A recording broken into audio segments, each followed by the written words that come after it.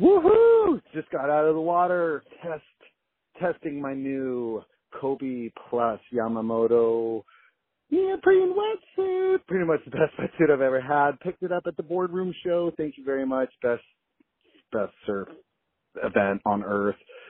Got to see all the legends. But this Kobe Plus Yamamoto, it's so silky smooth. It felt so warm. It was overcast. And it's just the best. Tall guy. But the best thing about this wetsuit, easy entry, easy exit. You know what I'm talking about. Through the shoulders. There's like this overlap rubber kind of section that makes it easy because, you know, I got huge, wide shoulders, way bigger than your shoulders, so you wouldn't understand. But for me, I love this wetsuit. It's so silky smooth, and I was so warm out there. Thank you, Kobe Plus Yamamoto, and thank you, David Lee Scales and Scott Bass. Wow, that's super cool. And frankly, that's the experience I have. Super buttery, super warm, super flexible. It's all part of the evolution. I mean, things get better with time. You know what I mean? Like you. Thank you. Thank you. Yeah. I would like to think that that's true. I'm not sure that it entirely is. I think I got more cynical with age is what it is, whereas our wetsuits have not. Our wetsuits have only gotten better. That's an interesting thing, really. We need to touch on that. Okay, let's come back to it. Let's focus on. Okay, go ahead. So colbyplus.com is Colby, COLBY plus.com. It's Yamamoto wetsuit, Yamamoto rubber, and it's inexpensive, way less expensive than traditionally you've been accustomed to paying for it. But the fit is the key thing for me as well. Like we can all agree wetsuits have just gotten better, warmer, more kind of pliable and softer and comfortable, all that. But the fit is better. And like the caller was saying, it's easier in and entry and out, but also the way that it fits everywhere else. It just feels almost like it was tailored to me. And so I don't know if everybody would have that experience, but that's the way that my medium tall fits me. So yeah, no, I'm a big fan. As I mentioned, I've been wearing mine religiously, and it's smooth and warm and flexible and easy to get in and out of. It's all of these things. It's really, I couldn't be happier. Yeah. Awesome. Well, thank you, colbyplus.com, and then also realwatersports.com. I mean, they've been with us for a long time. They are one of the kind of preeminent surfboard dealers in America. They're based out of North Carolina, but they can ship surfboards anywhere in the world. They have a 1,500 board inventory, and that's just surfboards, by the way. They're equally as adept at foil boards, windsurf gear. They're kind of the experts, and their staff of employees are a lot of former professional athletes in their discipline. And so they're experts on all of the gear, so they can kind of guide you into exactly what you need. Yeah, look, Real Water Sports for all of your hard goods needs, and frankly, soft goods as well. Totally. You know, it's a full service surf shop, and I mean full service like no other surf shop I've ever been to, because there's food, there's beverage, there's lessons, there's gear, there's insight, and it's a beautiful place, man. Right on the water in North Carolina. What's not to love about Real Water Sports? And frankly, Trip and Matt and the whole crew there have become friends of ours. So I'm super psyched on the place. Yeah, top notch. Nothing but positive feedback too from listeners who have purchased from them. So realwatersports.com. Thank you so much. As we see some movement at the takeoff zone, it's Kelly Slater grabbing rail. A clean entry, this thing holding open, it spits. When it spit me, I thought it was going to spit me off my board. Comes out with the spit, spits him out. Comes out after the spit. Gets spat out of another good-looking wave here. Spit. We're just spitballing, right? Yeah, I got it.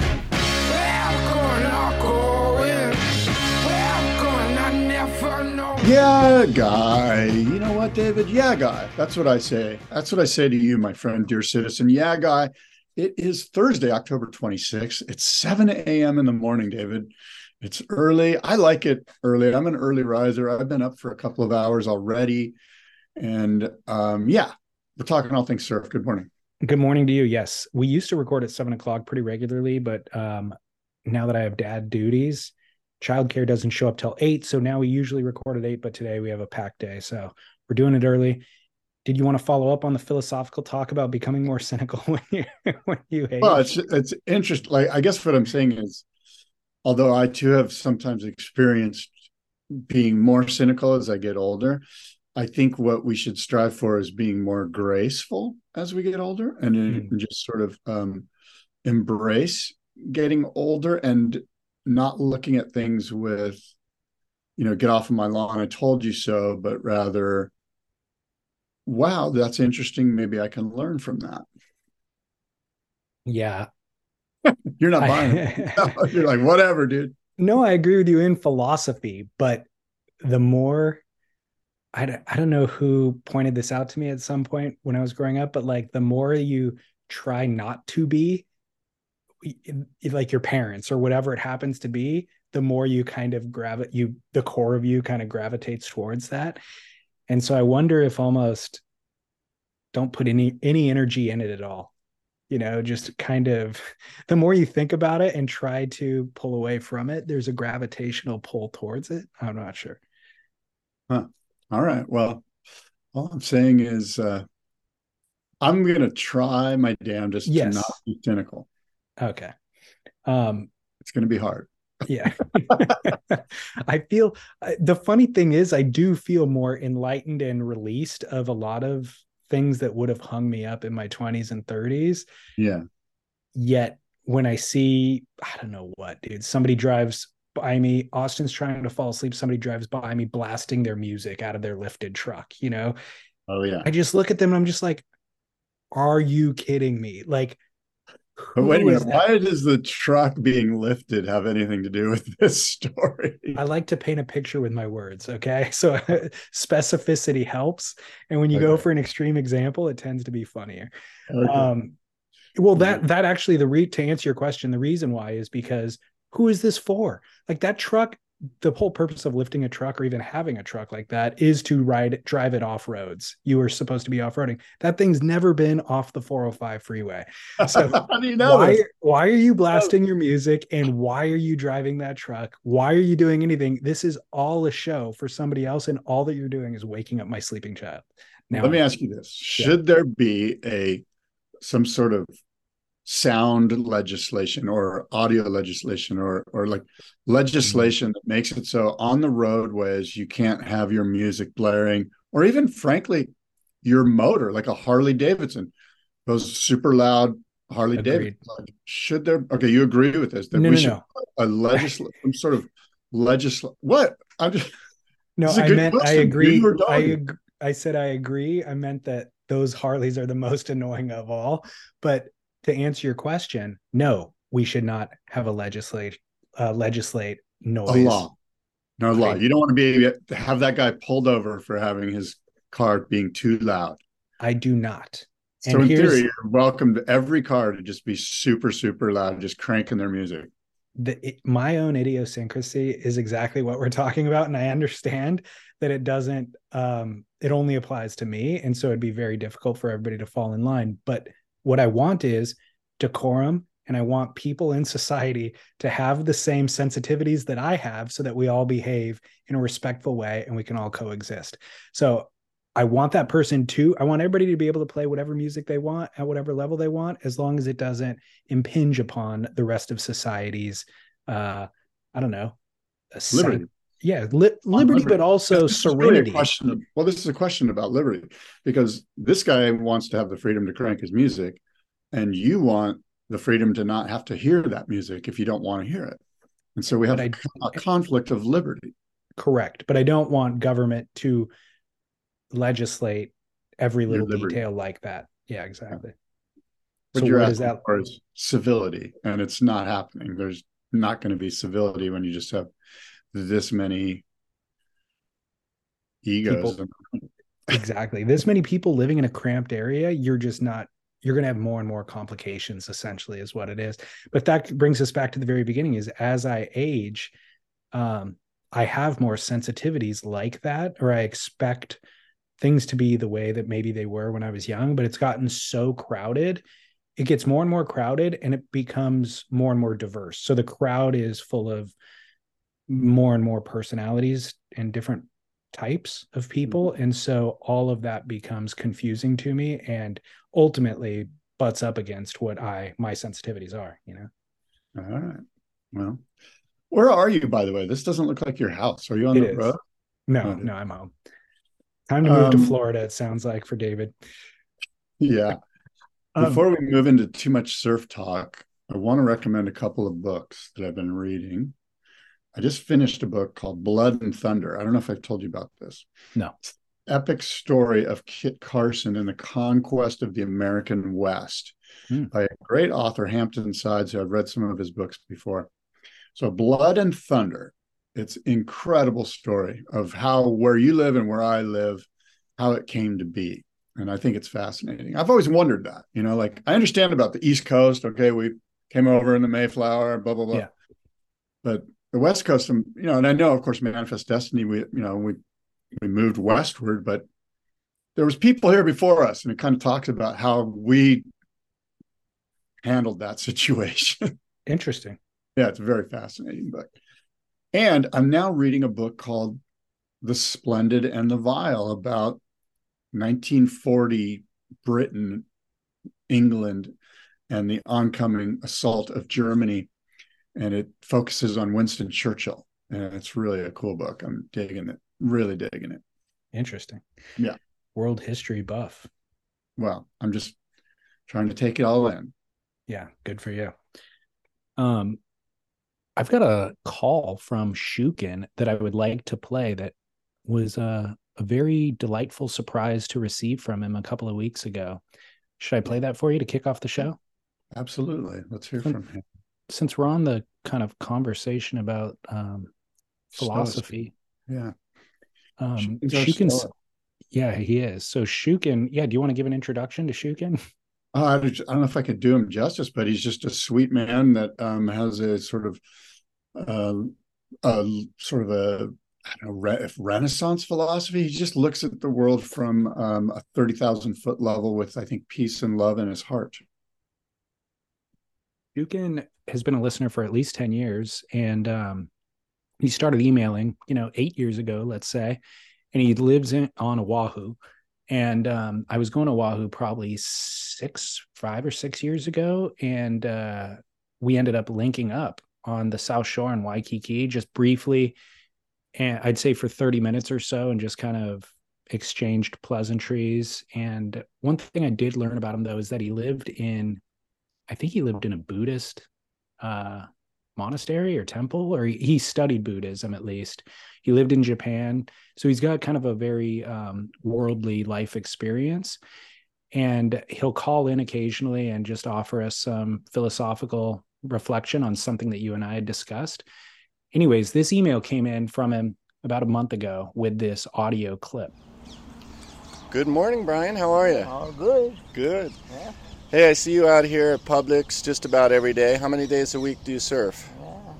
As much as I can, unless it's flat. How long you been surfing now? Oh, I don't know, for maybe about 50-something years. Oh, God bless you. How old are you now, Brian, if you don't mind me asking? 63. Damn, and you're fit, you got abs, you got muscles there. I don't know, getting old, slow. What do you do to stay in shape, physically, mentally, to get out in the water? Just take my dogs every morning. I just take them for a short run and just jump in the water, take care of my mom, and just relax. Yeah. And how do you decide which board you're going to ride? Do you check the forecast, or you come down? I just kind of like day by day. I just kind of like see. Yesterday I had some tiny ones, so I brought my smaller board, but I don't know. Today looked like got nothing. I should have brought my longer board. Yeah, just hit or miss, I guess. For sure, for sure. Yeah, well, thanks a lot, Brian. All right, well, you have a good day. You take care. Stay blessed, brother. Yeah. Aloha. Same to you, man. Did you happen to look at the photographs that he sent of Brian? No, but I'm sensing he's in good shape. It's incredible. Brian is 63. He is shredded. Like there's first photos, him just looking out at the ocean. You just see his back and you're like, well, that's clearly like a 23-year-old football player for the college, And then this photo of his front, you see his face, you go, no, that's a 73-year-old man. And his torso looks the same too. So it's incredible. I think he said he was 63. What did I say? 73. Oh, yes, you're right. 63. My mistake. Longevity in surfing, though. Yeah, we've been talking about it just with your hard 75 and stuff. Yeah, it's an uphill battle. I mean, you gotta commit. You gotta commit to it. Like if you don't commit, you'll get to a place where you can easily just like fall away. Like you'll no longer surf. The waves will be shitty for 3 weeks, and then it'll be kind of mediocre for another week. And before you know it, you're just like not interested. It's just too much to get on that wetsuit and to go into that 58-degree water to surf, Now, luckily, Shukin and Brian are blessed with warm waters of Hawaii, which really helps. I heard a guy say, and I've said this to you before, that you should never surf in water that's colder than your age. And I think there's some truth to that. And so as you get older, you may think about moving to a place with warm water. And goodness gracious, the South Shore of Oahu is a beautiful place to be an old surfer. Like you can definitely surf until, if you're into it. The cold water is not going to hold you back because it's warm and it's beautiful there. I mean, there's a case, I think, to be made for actually moving and being somewhere where you can do what you love without much resistance. Oh, absolutely. I totally would agree with that. And but you do see that. You do see people moving away to warm locations, either, Mexico or Hawaii or Costa Rica or wherever might make sense, that happens. Well, I think the point that you make, though, is important. I think continuing to do like the reason to continue to do what you love is that it keeps you young. There's kind of this perpetual, once you're engaged in the activity, it perpetuates the youth, and the lethargy that you're talking about is a slippery slope. And once you're on it, I think that your age rapidly declines, and the older you get, the more rapidly it will decline. Yeah. And so having that commitment to just engage. And I like that he also said, take the dogs for a run in the morning. And I'm thinking to myself, a walk would be adequate at 63. A walk would be adequate, right? But he said, no, he said a run. And it's like, wow, that is a commitment. That is definitely a determined thing a discipline that he had dictated, that it's like a run is what my metabolism and my body needs. And once you get done from that run, you're much more likely to put good food in your system. And you're also much more likely to go check the waves, and because you're just on this perpetual cycle at that point. So I like that. Yeah. And a lot of it too, there's obviously ego involved. So I'm sure that, and it's gone through my mind before, where it's like, I just don't do this as good as I used to do this. So why am I doing, like there's this thing that I sometimes feel like you have to live up to. And I think as soon as you eliminate that, you've really opened up, opportunity for yourself. And as soon as you acknowledge that, hey, you know what, I'm just not that guy anymore, but I can still go out and enjoy the ocean and reap the benefits of it. And there's a lot of guys that won't get over that hurdle, that'll be like, I'm not that good and I'm never going to be good again. So forget it. I'm out. It's so funny that you bring that up. Yesterday, I published an episode with Bill Stewart. He has not gotten over that hurdle. I mean, Bill, I don't know he told me his age. I think he is in his 70s actually. Yeah. And we were talking about like, how much he still surfs and all that sort of stuff. And he said, I've always surfed really, really well. And like, you get to a point where you're not progressing anymore and it's just really frustrating and you're just not willing to do it. And I'm looking at him going, I'm 30 years younger and I reconciled that 10 years ago. You know what I mean?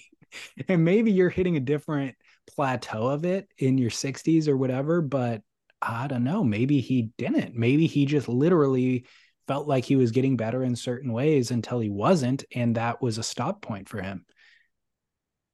Yeah. Well, Bill Stewart, I don't know if he still surfs, but he used to be a great surfer. Incredible. Yeah. And I've surfed with him and against him in competitions. And he was top notch. And but yeah, and I understand it. Look, it's like, okay, I just don't do this thing as good as I used to. I'm going to move on to something else. But because this thing like encapsulates our identity, but I think even that's kind of weak. Like, please don't identify yourself as a surfer. Identify yourself as David or as Scott or as a father or as a husband, as a believer, some of us, and the other things that you do are just those other things that you do. Now, that being said, getting in the ocean is kind of, and I hate to sound cliche, but it's obviously, it has some spiritual foundation. And so there's a lot more to it than, do I look good doing what I'm doing? There's the physical, there's the mental, the emotional, the spiritual, there's benefits all the way around. And you can't let one little ego thing hold me back from that. That's exactly what the difference is. I think that is ego needing to progress every time you get in the water, and it not being worthwhile unless you progress is absolutely related to ego. And it is undercutting all of the other virtues that are inherent in surfing. And so and I do think it's different. I think surfing is different than anything else. And so if you give up surfing and you just are like, oh, I'm really into woodworking now, and that's where I devote my passion to, I think surfing is different. I think there is something different with getting kind of enveloped in Mother Nature and the whole spiritual process or spirituality aspect of it. Yeah. And that's why guys take up mountain biking. Mountain biking is the thing that I see a lot of middle-aged surfers do now. They're like, it's just small and crappy. I can just go out and be in nature and ride and get great exercise and enjoy and it's beautiful. Like, you get all of the same benefits. Granted, you don't get wet, but and there's other things that guys do. Guys go hunting, guys go, we just adapt. Guys go foiling, pick up the foil, try something new. So, good for Brian. And it sounds like he's in great shape. Well, and thank you to Shukin for the. Bring more, Shukin. I mean, here's what's interesting is he had 1 minute clip with Brian. Yeah. And Brian seemed really kind of nonchalant about his answers, but I'll pull out one other answer. There's a lot that came out of this 1 minute that I kind of made me think. There was a lot of insight. One of the things he said was, Shukin said, how do you stay so fit, or something to that, something like that. And Brian said, taking the dogs for a run, taking care of my mom, and relaxing. Taking care of my mom is not an answer that you would think somebody would say. And it almost feels like he just accidentally said it. But when I interviewed Felipe Pomar, and his whole thing is about surfing to 100, one of the tenets about surfing to 100 that he said was being of service to the community and having kind of a tight network of friends and family support, and not just friends and family support that you benefit from, but being of service to that community. And so I feel like Brian's response there wasn't just, oh, he was nervous on camera or on tape. And so he just said what he was doing in the day rather than answering the question. I think he was answering the question specifically and saying, taking care of my mom is part of what keeps me engaged, active, fit. It's what keeps me in the water, all of that. Yeah. Well, it's true. That's cool. Part of the community part of it that Felipe mentioned. And yeah, look, those are insights that I don't think of when I'm 40, but 60 and 70-year-olds, have learned that. And they're offering that. Yeah. Hey, Kelly Slater was given a season wild card by the WSL. What say you? I read this headline right before I went to sleep last night, and I was not surprised at all. I feel like we predicted this 6 or 8 months ago. Let's say me. Yes. I guess I dealt with it 6 months ago, and so I'm not surprised by it at all. I feel like Kelly deserves a wild card when the waves are pumping and he's excited to use it and he's actually a threat to the rest of the surfers on tour.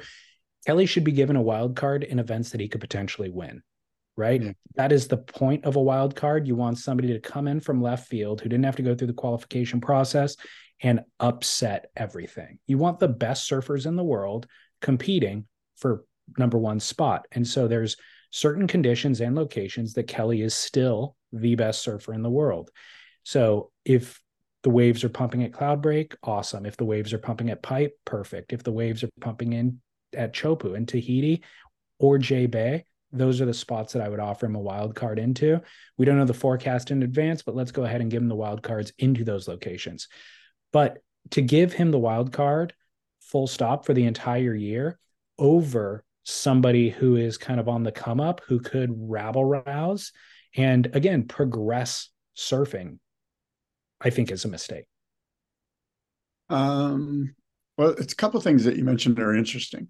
One thing that stands out is if there are spots on tour where if it's pumping, Kelly Slater can't win, that's not Kelly Slater's fault. That's the fault of the spot that they chose to have the event. Right? I don't disagree, but we've hit that. Right. I'm just saying, I'm not going to beat that up, but I agree. That just kind of speaks to what we've been saying for 10 years. Well, no, so I disagree because Lowers has a spot on tour in my mind. I know it shouldn't be the final event, but let's just say it was on tour. Sunset has, deserves a spot on tour. Kelly's not going to win pumping Sunset. So no, but could he win? I think he could win at pumping Sunset. And I think he could win at 8-foot Lowers. No way. Not a chance. All right. Fair enough. You have your opinions. I'll have mine. Let me say this. I do think that a spot you didn't mention, if it's 8 to 10 feet at Bells, I actually think Kelly can win Bells because Bells is that wave where, how many times do you see guys doing aerials on the outside sections at Bells? You don't. Yeah. It's like, hopefully let's get 3 big hooks in and hop through the middle section and get the big banger at the end. That's Bells. And Kelly can do that. Now, if it's 3 to 5 feet, okay, Felipe is going to do his thing. But I really wouldn't even bet any amount of money on Kelly at Bells at this point either. I think there was a period of time where he was the guy for Bells for sure, probably a decade of time. Yeah. But I wouldn't. There's too many other power surfers that I would put money on at this point. Yeah. All right. Look, fair enough. What is he? 55? How old is he? 52, something like that. He turned 50 when he won Pipe, yeah, which was I think 2 years ago. I'm gonna look up. Let me ask you this. Yeah, I'm looking at the list of 2024 Championship Tour surfers, and I want to play a little game with you, David. Okay. This game is called Eliminate the Lowers Loser, and I'm going to go down this list, and I want you to tell me if this person can win at Lowers, or should we eliminate him because he's the Lowers loser? Because that's really what this comes down to. There's going to be 5 people at the end of the year. Which one can win at Lowers? And if I go down this list right now and you tell me there's no way that guy wins at Lowers, he shouldn't even be on tour. Agreed. So Felipe Toledo. Winner. Ethan Ewing. Winner. Griffin Colapinto. Winner. Jao Chianca. Winner. Jack Robinson. Winner. Gabe Medina. Winner. Iago Dora. Winner. John Florence. Winner. Leonardo Fioravanti. Loser. Loser. Leo is our first loser. He should not be on tour because there's no way he can win the final 5 at Lowers. Ryan Callanan. Actually, winner. Connor O'Leary. Loser. Connor should not be on tour. Baron Mamiya. Winner. Idala Ferreira. Winner. Kanoa Igarashi. Right on the cusp. I'm going to go winner. Ian Gentile. Loser. Jordy Smith. That's the toughest call. That's the toughest call yet. You think Jordy could win at Lowers? 8-foot Lowers, Jordy could still win it. Well, I don't know about that. It's a tough call. If he draws Felipe, that's a really tough call, obviously. In that case, he's a loser. Really, this is who can beat Felipe this game. It is. Loser then. If it's him and Felipe. Kind of when you think about it, really, Jordy's going to, let's say he's the number 1 seed. Is he going to beat Felipe 2 out of 3? I mean, look at the tour stops, and is Felipe going to end up in the top 5? And if he is, he's winning lowers. Okay. Jordy's a loser. Liam O'Brien. Loser. Kyle Abelli. Loser. Matthew McGilvory. Loser. Caleb Robson. Loser. Ria Wada. Still a loser. Seth Moniz. Loser. Cole Hauschmund. Lowers local, still a loser. Samuel Pupo. He could win it. He could win it. Jacob Wilcox. Loser. Crosby Colapinto. I mean, loser. Eli Hanneman. Winner. Ima Kalani DeVault. Love him, but loser. Frederico Moraes. Definitely 32. Jake Marshall. Loser. Cade Matson. Loser. David Silva. Loser. Kelly Slater. Loser. Miguel Pupo. Loser. Okay. I think what we've done is we've eliminated the tour. We only really need 20 surfers or less. 8 by my numbers. Well, let's see. 1, 2, 3, 4, 5, 6, 7, 8, 9, 10, 11. Yeah, we're at like 12. Yeah. 12 surfers or less. Yeah. I mean, it's just a flawed tour. It's a flawed structure of the tour is kind of what that all highlights, I think. Right. But it is what it is. And so if we play the game, eliminate the lowers loser, we're left with 12 surfers who, by the way, I think could do, would be fine at all of the other events on tour. And once we get to, the final day, there's a chance that they could power their way through and beat Felipe. Yeah. But what's interesting about this game is that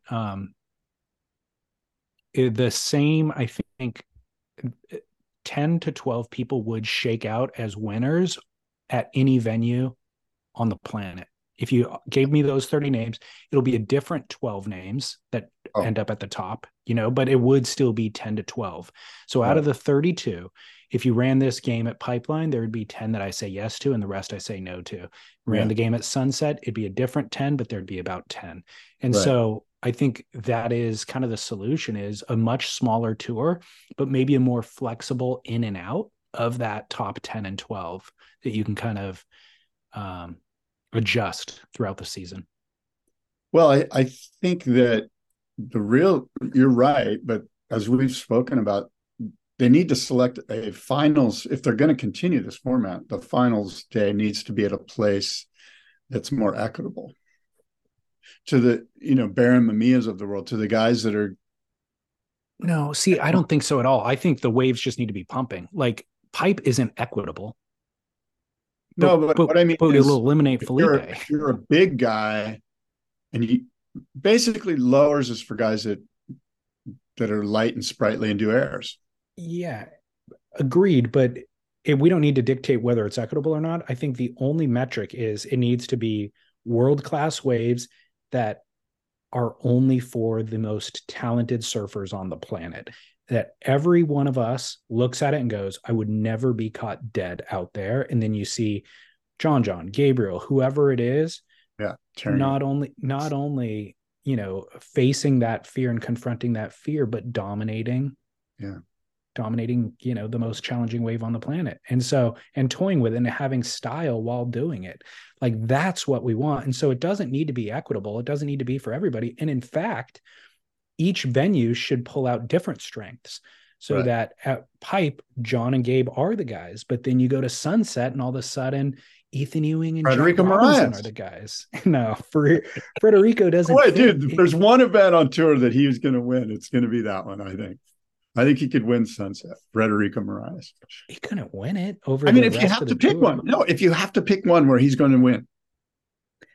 Next year, you're going, wow, I can't believe Frederico won an event. Which event is it? None. He doesn't win an event. That's my point, is he finds himself on tour periodically, and then he takes down John at J-Bay when it's pumping somehow.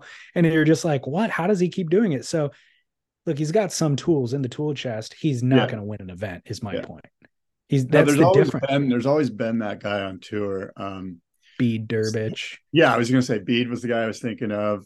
And then there was like Nathan Webster was that guy for a long time, like in 2002, you know. Yeah. There's always the tall, lanky guy like Frederico and Nathan and Bede and they're always kind of fair skinned, you know, they look like Prince Harry or something. Except Frederico. But so my point though is that you're making my point for me is that Frederico's not going to win the event. All those guys, they are, and I mean Bede won events, but they are the bottom 20 is kind of what we're talking about. And they're good enough because there's so many heats throughout the year. They are going to win over the John Johns occasionally, just because that's the way that the stats work. But that's a disservice to the progress of the tour. That's not progression, you know? Yeah. So anyways, part of what's wrapped up in what you're talking about is that the Challenger Series just wrapped up in Saquarema. And so the new tour has been solidified. The qualifiers have qualified.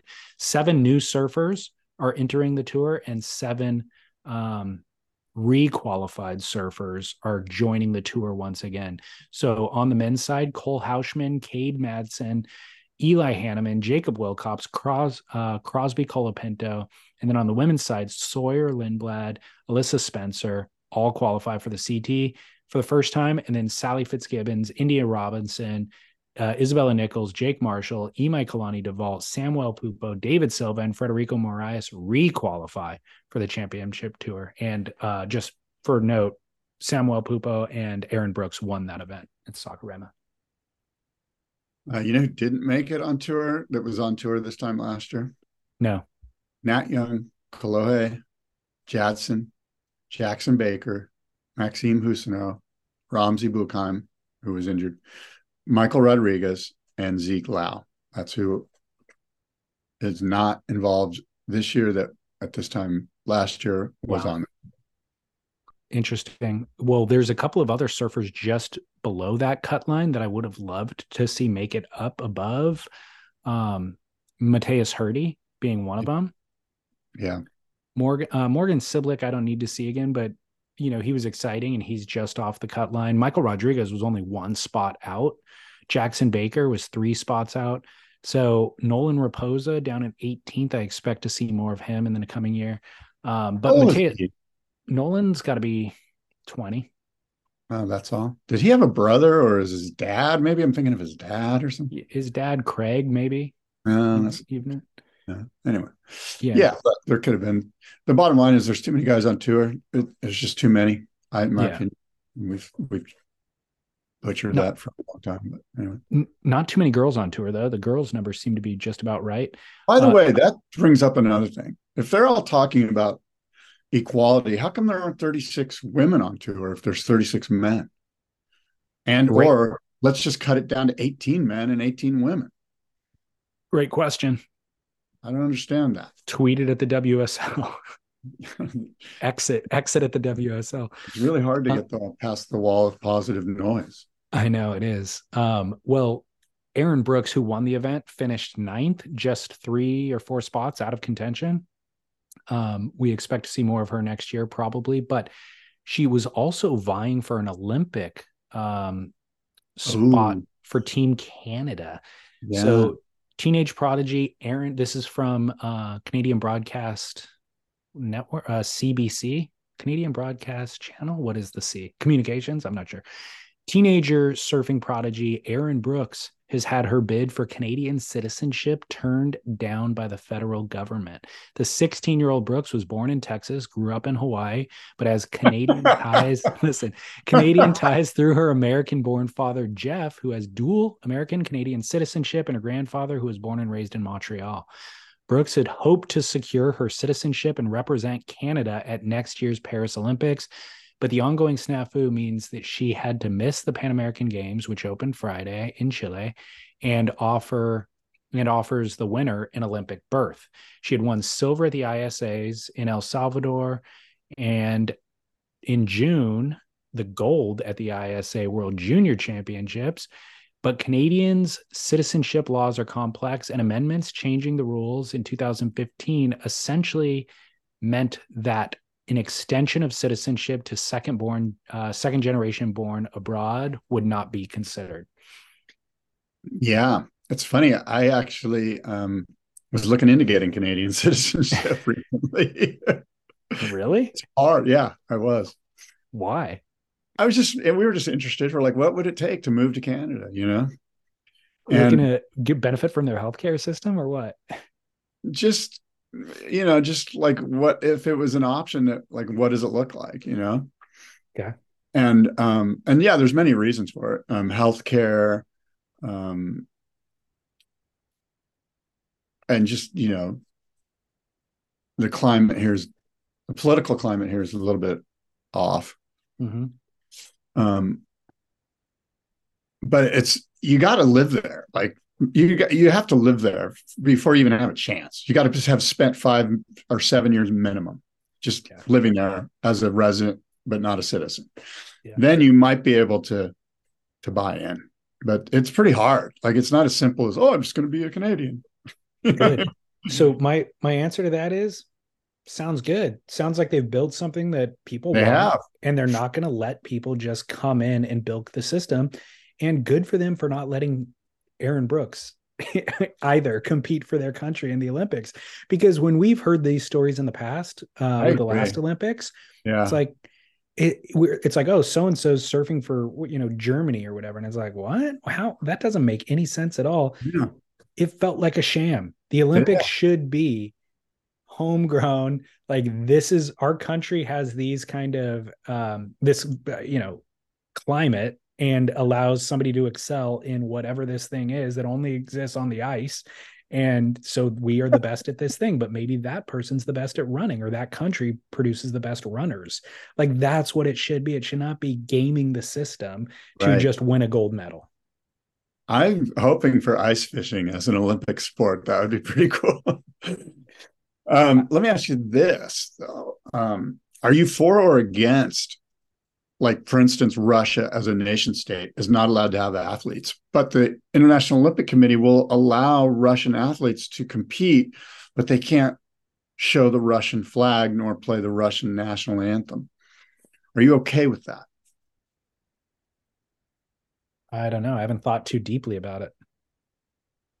So I'm not even aware of it. So they're allowing the Russian as a nation, the Russian athletes, to compete. They're just not allowed to represent visibly.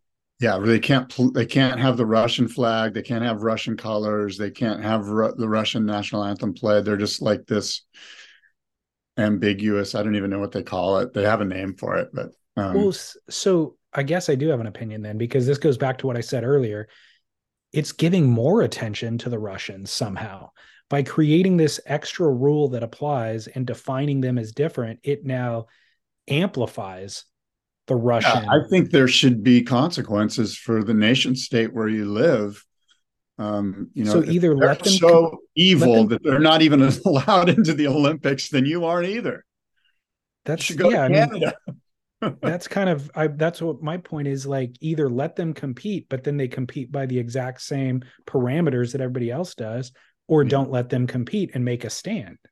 Yeah. It seems weird to allow them to, but just not allow them to put a flag up. That's weird. So is that happening? Yeah. That's been happening for a while, and that will continue to happen. Yeah. On the other side of the argument, you get people saying, well, sport brings people together, and if you bring people together, there's perhaps better chance that some of these issues will be overcome through the fellowship and the good sportsmanship, and on the other end of this whole thing, it could be beneficial to the nation state because friendships were formed and international alliances, and maybe you should change your stance on invading Ukraine now that this person was allowed into the Olympics or whatever. Well, I think that's very optimistic and idealistic, but it might be overlooking a long history of a long history of behavior that would indicate future behaviors. And Right. so that might be a misstep too. Have you ever known any Russians personally? I don't think I have. Have you? Yeah, I worked in a restaurant for a few years, right at the end of high school and after high school. And there was a Russian family that worked in the back of the house, like in the kitchen. And the father washed dishes, and the two sons worked in the kitchen. And they were similar ages to me. So, 18, let's say, to 22, the two boys. And it was a really culturally interesting experience. I mean, a lot of the stereotypes that Americans have towards Russians were accurate, like very stern, very hard nosed, very unforgiving. And the dad less so, but they all kind of softened, I think, over the couple of years that I knew them. And I think, became a little bit more Americanized, let's say. But they still, I mean, they come from such a unforgiving climate, literally like climate, but also political climate and all that sort of stuff, that they're kind of always on guard. And I feel like they're always feeling as though they might be taken advantage of. So they're not willing to give an inch or even give a smile or anything like that. And then I felt like we're also quick to try to take advantage of any little situation that they might get a chance to take advantage of. Mhm. And I'm also talking about a family who, was lower on the socioeconomic scale. So they needed basic kind of things and that I just kind of took for granted, I think. So it was a really interesting experience. It only validated some of the stereotypes, but it was also humanized people who I had not, had personal interaction with before. Yeah, it's hard to paint, just a small family with sort of a broad brush of our perceptions of what somebody from that nation state would be like or should be like, or but oftentimes those things come through, and I think that's true for Americans. I think if people from France met me, they'd be like, yeah, that guy's loud, brash, and rude, and I'd be like, what do you mean? Why is he driving? It was my way. What's the problem here? Why is he driving a lifted truck and blasting his music? No, I was driving this little teeny rental car, and I didn't know what I was doing. I was looking at my phone, trying to get around, and people were honking and flipping me off. I left. Was a classic tourist. It was in Portugal, and I went to dinner. Like, I was by myself in the rental car. I went to dinner at night, and people were honking at me, like shaking their fist and stuff. I'm like, dude, I'm just trying to get to dinner. And this dude on a motorcycle pulled up right next to me. We were moving. It wasn't even at a stoplight. We were moving. And he starts slamming the hood of my car and pointing. I realized my headlights weren't on. Oh my God. What are these people? Don't they know I can drive without headlights? I'm an American. I was so flummoxed by just the experience of being in a different country. I forgot to turn my headlights on. I got in the car and I'm like pulling up the map of where do I go? It's all windy streets. And so I just somehow forgot to turn my headlights on. And there's so many other cars on the road and streetlights. I didn't need them, except everybody else needed my headlights to be on. What's super gnarly is in France. They probably have this in Portugal too, because it's throughout Europe, but the roundabouts, right? And they're huge roundabouts. They're massive. These are huge intersections where there's like 7 or 8 turnoffs off of the roundabout. And you've got to get into a certain lane, and you're not sure if you yield. And oh, by the way, you're driving the wrong direction according to your culture. And it's just out of control. I got in a lot of people mad at me in the roundabouts trying to figure out what I was doing. Because you're looking at your Waze too. Your Waze is like, turn on Rue de la Pont, and you're like, what? Yeah. Well, if you are on a left side driving country, like in England or Britain, your stick shift's on the wrong hand too. So if you're driving manual, so you're on the wrong side of the road, stick shift's on the wrong side. You've got your GPS, which you're now using with your other hand, which is also using the stick shift. It becomes very confusing. Oh my God. But once you figure out those roundabouts, they're far superior. It's like, this is way better than an intersection with a light that you have to stop at. Yeah, I totally agree with that. I'm a big fan.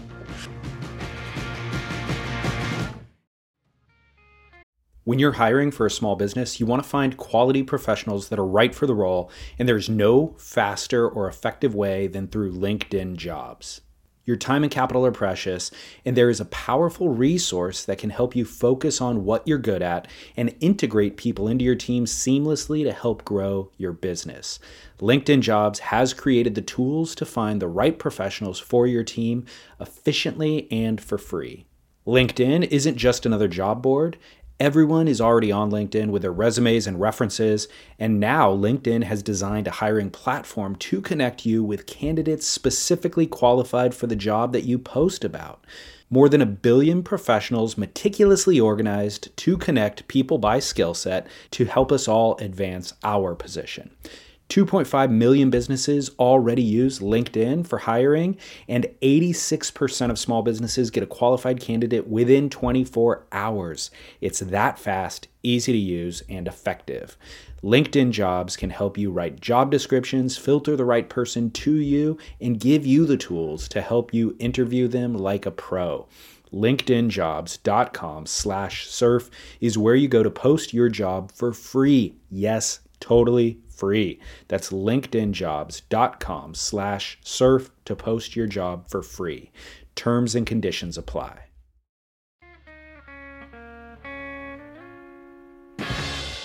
Back to the Russian conversation just real quickly. It's interesting how everybody is obviously like anti-racism. Americans especially are like, we have to kind of deal with racism. It's very bad, like no more racism, except that at any given time, there's always one country that is okay to just blatantly be against. Right now it's Russia. Right now it's Russia. It was like the Middle East for a long time, or Afghanistan, maybe specifically for a long time, where it's just like even the most woke liberals are still like, F those guys, you know? They're like, F Russia, it's okay, go in hard against Russia. It's okay to hate that entire nation of people. I have heard somebody that I highly respect, that's pretty worldly, basically say, hey man, Russians are cut from a different cloth. Like, they're not nice people. And I mean, like, it's almost genetic or something. I don't know.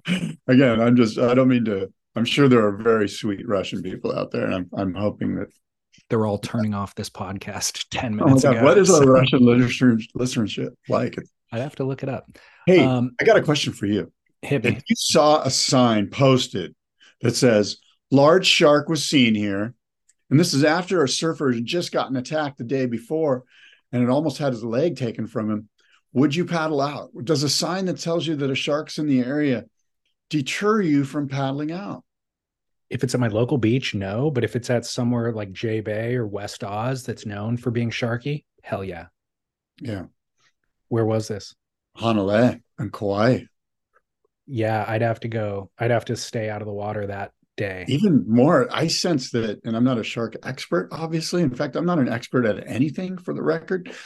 But tiger sharks, they seem to be a little more territorial from what I understand, a little bit more like, this is where I live, this is my hunting area, where great whites at J Bay or great whites in Western Oz, I sense that they are more transitory perhaps, but I sense that tiger sharks are like, dude, I've been living here for 40 years and I'm still living here and I eat turtles here and you might look like a turtle to me. I'm not leaving. Yeah, I think there is evidence to back up a certain, maybe you're right, it is territorial, but I think also just a certain volatility that exists with tiger sharks. Yeah. And I mean, I don't think I've ever paddled out there and not thought about a massive tiger shark underneath me. It's always in the back of your head there. Yeah. You know, I was thinking it's a great PR campaign. If you lived somewhere that you don't want people to come surf, and there's never been a shark attack, but you just start a full PR campaign about sharks, put signs on the beach, go ahead and feed a news story over to Beach Grit and just be like, man, somebody got attacked here last week. Some AI generated horrific injury, you know? Just be like, where is he? We still haven't even found him. We think he was alive. Exactly. Yeah, I think that would be the strategy if I ended up somewhere nice in retirement that I don't want people to come to.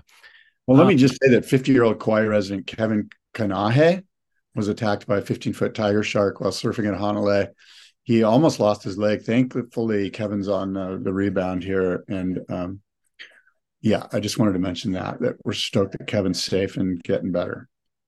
I stopped by the California Surfing Museum, or maybe it's just California Surf Museum in Oceanside.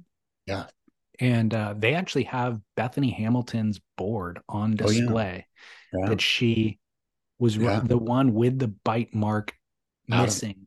Yeah, that's great. It's crazy. That's probably that's the most famous surfboard in the world, I think. Like I've asked for them, and they have in the past brought that board out of the museum and put it on display at the boardroom show, and it's just like it just blows up the show. It's like the talk of the show. It's a really good display. Well, it looks like a movie prop, like it's a perfect bite. Yeah. And the board is still intact otherwise, but it goes all the way to the stringer, maybe beyond it, that bite mark. And so to think that she only lost her arm is actually kind of surprising. I mean, can you imagine a wild animal grasping a hold of your arm and tearing it off its limb? Like literally within 10 seconds, you don't have an arm anymore, or less, boom. And you're just like, what the fuck? Oh my God, what's going on? Like that girl, Bethany Hamilton, she's a woman now. She's got 4 children, for goodness sake. She's probably, I bet she's 38 years old or something. But it seems like it was just yesterday that this happened. I think it was like 2003 or something, maybe. Anyway, it doesn't seem like it was 20 years ago, but it was. And she's an amazing, amazing person. My hat is always off to Bethany Hamilton because she's amazing. She's perhaps the most famous woman surfer in the world. Yeah, where for sure. Put her with Gidget, Bethany. Who's the next? Is there anyone even is Lisa Anderson there, or I think at this point, Steph Gilmore? Where do you rank the most famous women surfer? Carissa and Steph might be tied for third, but there's a pretty big chasm between 2 and 3, just because Bethany has Hollywood movies made about her and documentaries and stuff like that. Is Gidget or Bethany? Who's the most famous, Gidget or Bethany, as far as women surfer? Bethany. Yeah, probably just because of pop culture is a little bit more diverse and robust now than it was, and there's a lot of people who aren't really sure who Gidget is that are 18-year-olds, but they all know who Bethany is. I'm sure a lot of people have heard the name Gidget. They just don't associate it necessarily with who Gidget actually was, But yeah. Bethany's whole story arc came about at a time where media was a lot more robust and far-reaching than Gidget, so more people would know about her now. But there was a Gidget TV show, there was a Gidget movie, and a Gidget book. But the numbers that they reached at that time was so much smaller. Yeah. But Bethany, the idea though, that you look at that board, the idea of getting your arm, losing it in those mere moments that you're talking about, and then having the wherewithal upon seeing it to scramble back to the beach. I mean, for where she was surfing, tunnels on Kauai, it's a long paddle out. Oh yeah. And so that's all of that just becomes so harrowing to think about. And then, of course, all of her accomplishments and surfing that she's done since then is incredible. But what about men? If I was to say to you, who's the most famous man in the world, surfer? It would be Laird or Kelly would be. Yeah, I agree. And that's why I was thinking to myself, okay, so again, you've got 2. Only one of them is a competitive surfer. The other one is known for something completely different. And the way that Bethany and Gidget, they're not competitive surfers, Which, by the way, good. The fact that competitive surfing has dominated so much of your and my conversation, or even your and my surf experience, is kind of a misstep in our own journey with surfing, because it's not it's a small thing. Yeah. It's borderline not even a sport. And it's borderline not even surfing, it's nothing to do with the surf experience. Yeah. There's no kelp. There's no putting sand on the wax of your board in the morning. There's no, Well, by the way, yeah, my mom's showing up, I think, for okay. Yeah. childcare duties. So that's why the dog's barking. I don't need to go. they've got it handled. But what I was going to say is that pipe has been pumping just prior to our last show, but throughout this past week. It should have been what we led this conversation with today. And what's interesting about it is, as I've pulled up Stab and Beach Grit and Surfline and stuff throughout the week, it's not even a lead story in any of those media outlets either. It's only a lead story on Instagram. And I think that is a misstep of surf media at this point. That should be the main focus. That should be what's number one on everybody's thing. And it's not, which is crazy. But in a weird way, maybe that's good too. Like selfishly, surfers are the worst. I mean, the more they're not talking about actual surfing and they're actually talking about celebrity and pseudo culture, maybe that's a good thing. Maybe you're right. And the reality is there's no story there. Pipe pumping isn't a story. And if you want to watch the clips, you do see them on Instagram. So maybe Stab or whoever doesn't need to publish the clips. But I don't know. It feels like a story. Like the non-story of it is just a story. I mean, swells are stories. I think swells are stories. I think pumping surf is a story. It's, is there a conflict there? I'm sure you could probably find some, but it's kind of more like weather. It's like weather's a story. It's not the greatest story, but every day weather's a story. Like it's happening. Like it's raining outside. Like that's something that you need to tell people. You know what I mean? Did you see Benji Brand's clip? I think I did. It's super late drop. Yeah. I mean, obviously, but yeah, I did see it. It's mean, but it's super perfect pipe, but it's like he takes off. Yeah. He's like, it's as if he wasn't quite on the peak. Maybe he was paddling back out and then the wave of the day happened to be, he happened to be in position for it. So he kind of goes not a third of the way through. Yeah.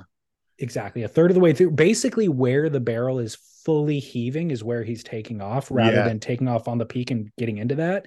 So he's taking off where it's heaving. And he doesn't free fall drop. He has just a half an inch of rail in the water controlled by his toes and fins not engaged or anything. So he kind of like just knifes in and catches a little bit of a side slips, like swivel thing, and then engages right as all of his weight is collapsing onto his board and somehow like maintains. And then he's fully in the pit and rides it perfectly and gets spat out. And it's like, wow. Okay, year 5 of Benji Brand not having a sticker on his board and us barely remembering his name and getting the wave of the winter on the first swell of the winter. The kid deserves everybody's recognition at this point. Yeah, that's cool. And it's really powerful that there was such a good swell in mid-October that really brought out, like, it was kind of like an early homecoming for everybody. I know the Florence brothers all of the pipe guys were like, cool, man, it's on early. And it was mean. And it was a little bit, I don't want to say unruly, but the sand wasn't, it wasn't just all reef. There was some stuff to deal with. So good stuff. Definitely good stuff. And I also want to shout out a Duke this week, which we haven't done in a while, but Chapter 11, obviously Dane Reynolds' little project brand that he's got going up in Ventura. They just started a new campaign and a t-shirt slogan that is no sets for soft tops. No sets for soft tops. That's, I don't gospel know. Is what that is. Gospel. Gospel. It's gospel. It's gospel. It is gospel. But what do you No set for soft tops with an accompanying video of a bunch of dudes on soft tops getting smashed in shore break and stuff, or on set waves. And so it is pure comedy, and it's the message that we need in this. It's a pretty good message. I gotta say, it's a pretty good message. No sets for soft tops. What will it lead to? Will it lead to if you see a guy, David, on a soft top at a spot that has a prime takeoff zone, a reef wave, are you going to just go on him because no sets for soft tops? Or are you going to just flip around and not a care in the world, drop straight in on him, stuff him hard, look back at him, laugh, and pull into the tube? It is mandated, and so I must abide. Okay. Dane Reynolds has written the law in stone. I must abide. It's not even up to me anymore. And if that soft topper has anything to say after the fact, I'm going to point north to Ventura. Just be like, take it to Chapter 11 retail shop in Ventura and go submit your complaint there and read the t-shirt when you walk in, because it has been written. Yeah, Dane is like Moses. It's like the tablets are being chiseled up there at the retail store in Ventura. Is it in Ventura or is it in Santa Barbara? That Ventura. Chapter 11. Yeah. And he's getting faded, dude. I'm like, I'm going to ruin the wave. I'm actually going to go, if it's a right and he's taking off with priority, I'm going left down to the bottom, and maybe I'll ruin the right and it'll run off without me, but it's been written. Okay, so implement the law no matter what. The law must be implemented and enforced, even if it means, not the greatest outcome for your particular portion of the ride. Yep, doing the Lord's work is what I'm doing. But here's the deal. Here's the deal. What I love about the slogan is it's not saying no soft tops allowed. Welcome. Right. Come on, come in, but there's a place in the lineup for you. And don't try to then go out to the peak. No sets for soft tops. No sets for soft tops. It is a little bit more, I don't know, fair, I guess. I want it not quite fair, but they are allowing, it's inclusive. It's inclusive. Inclusive, but know your spot. And then must-see moment this week is Clay Marzo's 3 days in the desert, which are apparently outtakes from the new Snapped 5 that will be coming out, the Snapped series of films. And Clay Marzo surfing Desert Point for 3 days. And getting burned by some people and then just burning people flagrantly because he's Clay Marzo. Oh, no. But I've never seen anybody so well suited to a wave as Clay Marzo is to Desert Point. It is unbelievable. I mean, the way that he leans back, frontside laybacks into the barrel, the way that he pumps, the way that he hits the brakes in all of the exact right moments. Did you just push play on it? I did. He's just incredible. He's a maestro, in his prime doing his work. So it's pretty incredible to watch. Yeah, oh my God. Yeah, he's having fun. That's cool. That guy's amazing. He really is. I'm watching it. I'm getting fired up for Indo. Yeah. So that's all I've got for this show, but I do want to say, should have said it when we were talking about 63-year-old Brian, who looks like a 23-year-old testosteroned up male, is that drinkag1.com/surf is always with us as well. And it's keeping you and I healthy and well throughout the winter season. Heck yeah, man. I love my AG1. I'm big on my AG1. I drink it every day. And I tell you what, I get all my nutrients, my vitamins, everything that I need for a healthy day ahead of me with my AG1. And it's organically sourced. And it's super easy it tastes great. I like it. I just pound it and have it with my breakfast. It's a great way to maintain optimum health. I know we don't even need to belabor it because it's not belabored in our daily activities. It's just a super simple thing that kind of is part of our life and has been for years now and is part of our success, I'd say. So anybody who wants to reach optimal kind of health, wellness, performance, go to drinkag1.com/surf. Check out, read up for yourself, do all the research yourself, but use our portal, which is /surf, and that supports our work. So drinkag1.com/surf. And of course, Trees Wax, we talk about all the time now. Petroleum-free surf wax. Why wouldn't you? Treeswax.com. Yeah, look, I've got my Trees Wax beanie, which is my favorite beanie. And what you have here is performance-based super sticky wax that, by the way, organically sourced from rocks. Rocks and trees. Who knew? Yeah, go figure. The givers of tacky surf adhesive. Trees Wax. Yeah, Trees Wax, baby.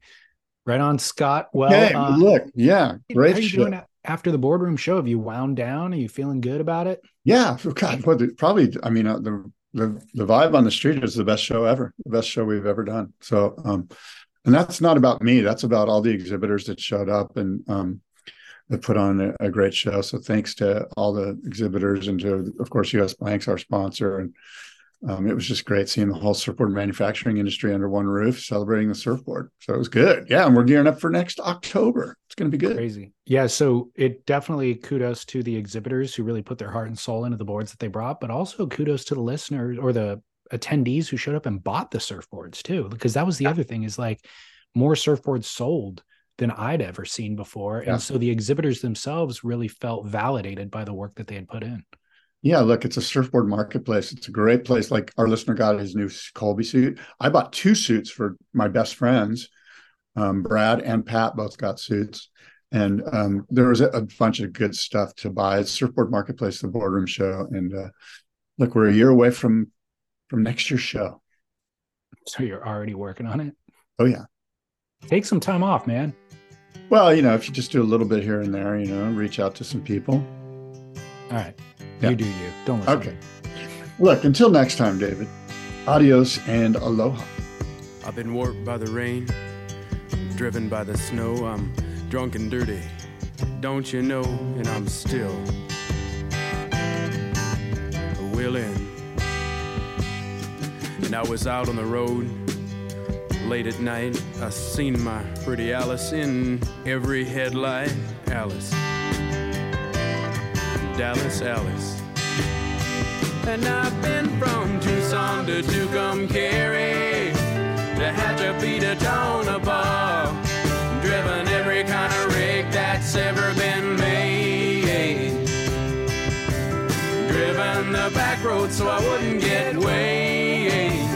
And if you give me weed, white sand wine, and you show me a sign, I'll be willing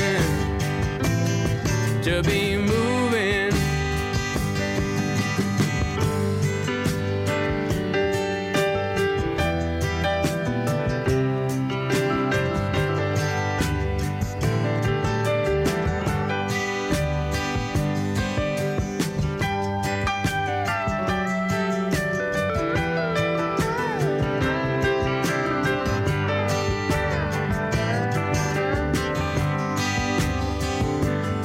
Well, I've been kicked by the wind, robbed by the sleet, had my head stoved in, but I'm still on my feet, and I'm still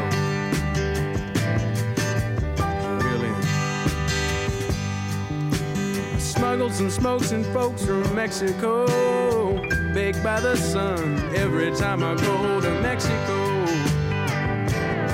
And I'm still, and I've been from Tucson to Tucumcari, to Hatchapee to Tonopah, driven every kind of rig that's ever been made, driven the back road so I wouldn't get weighed. And if you give me weed, white sand,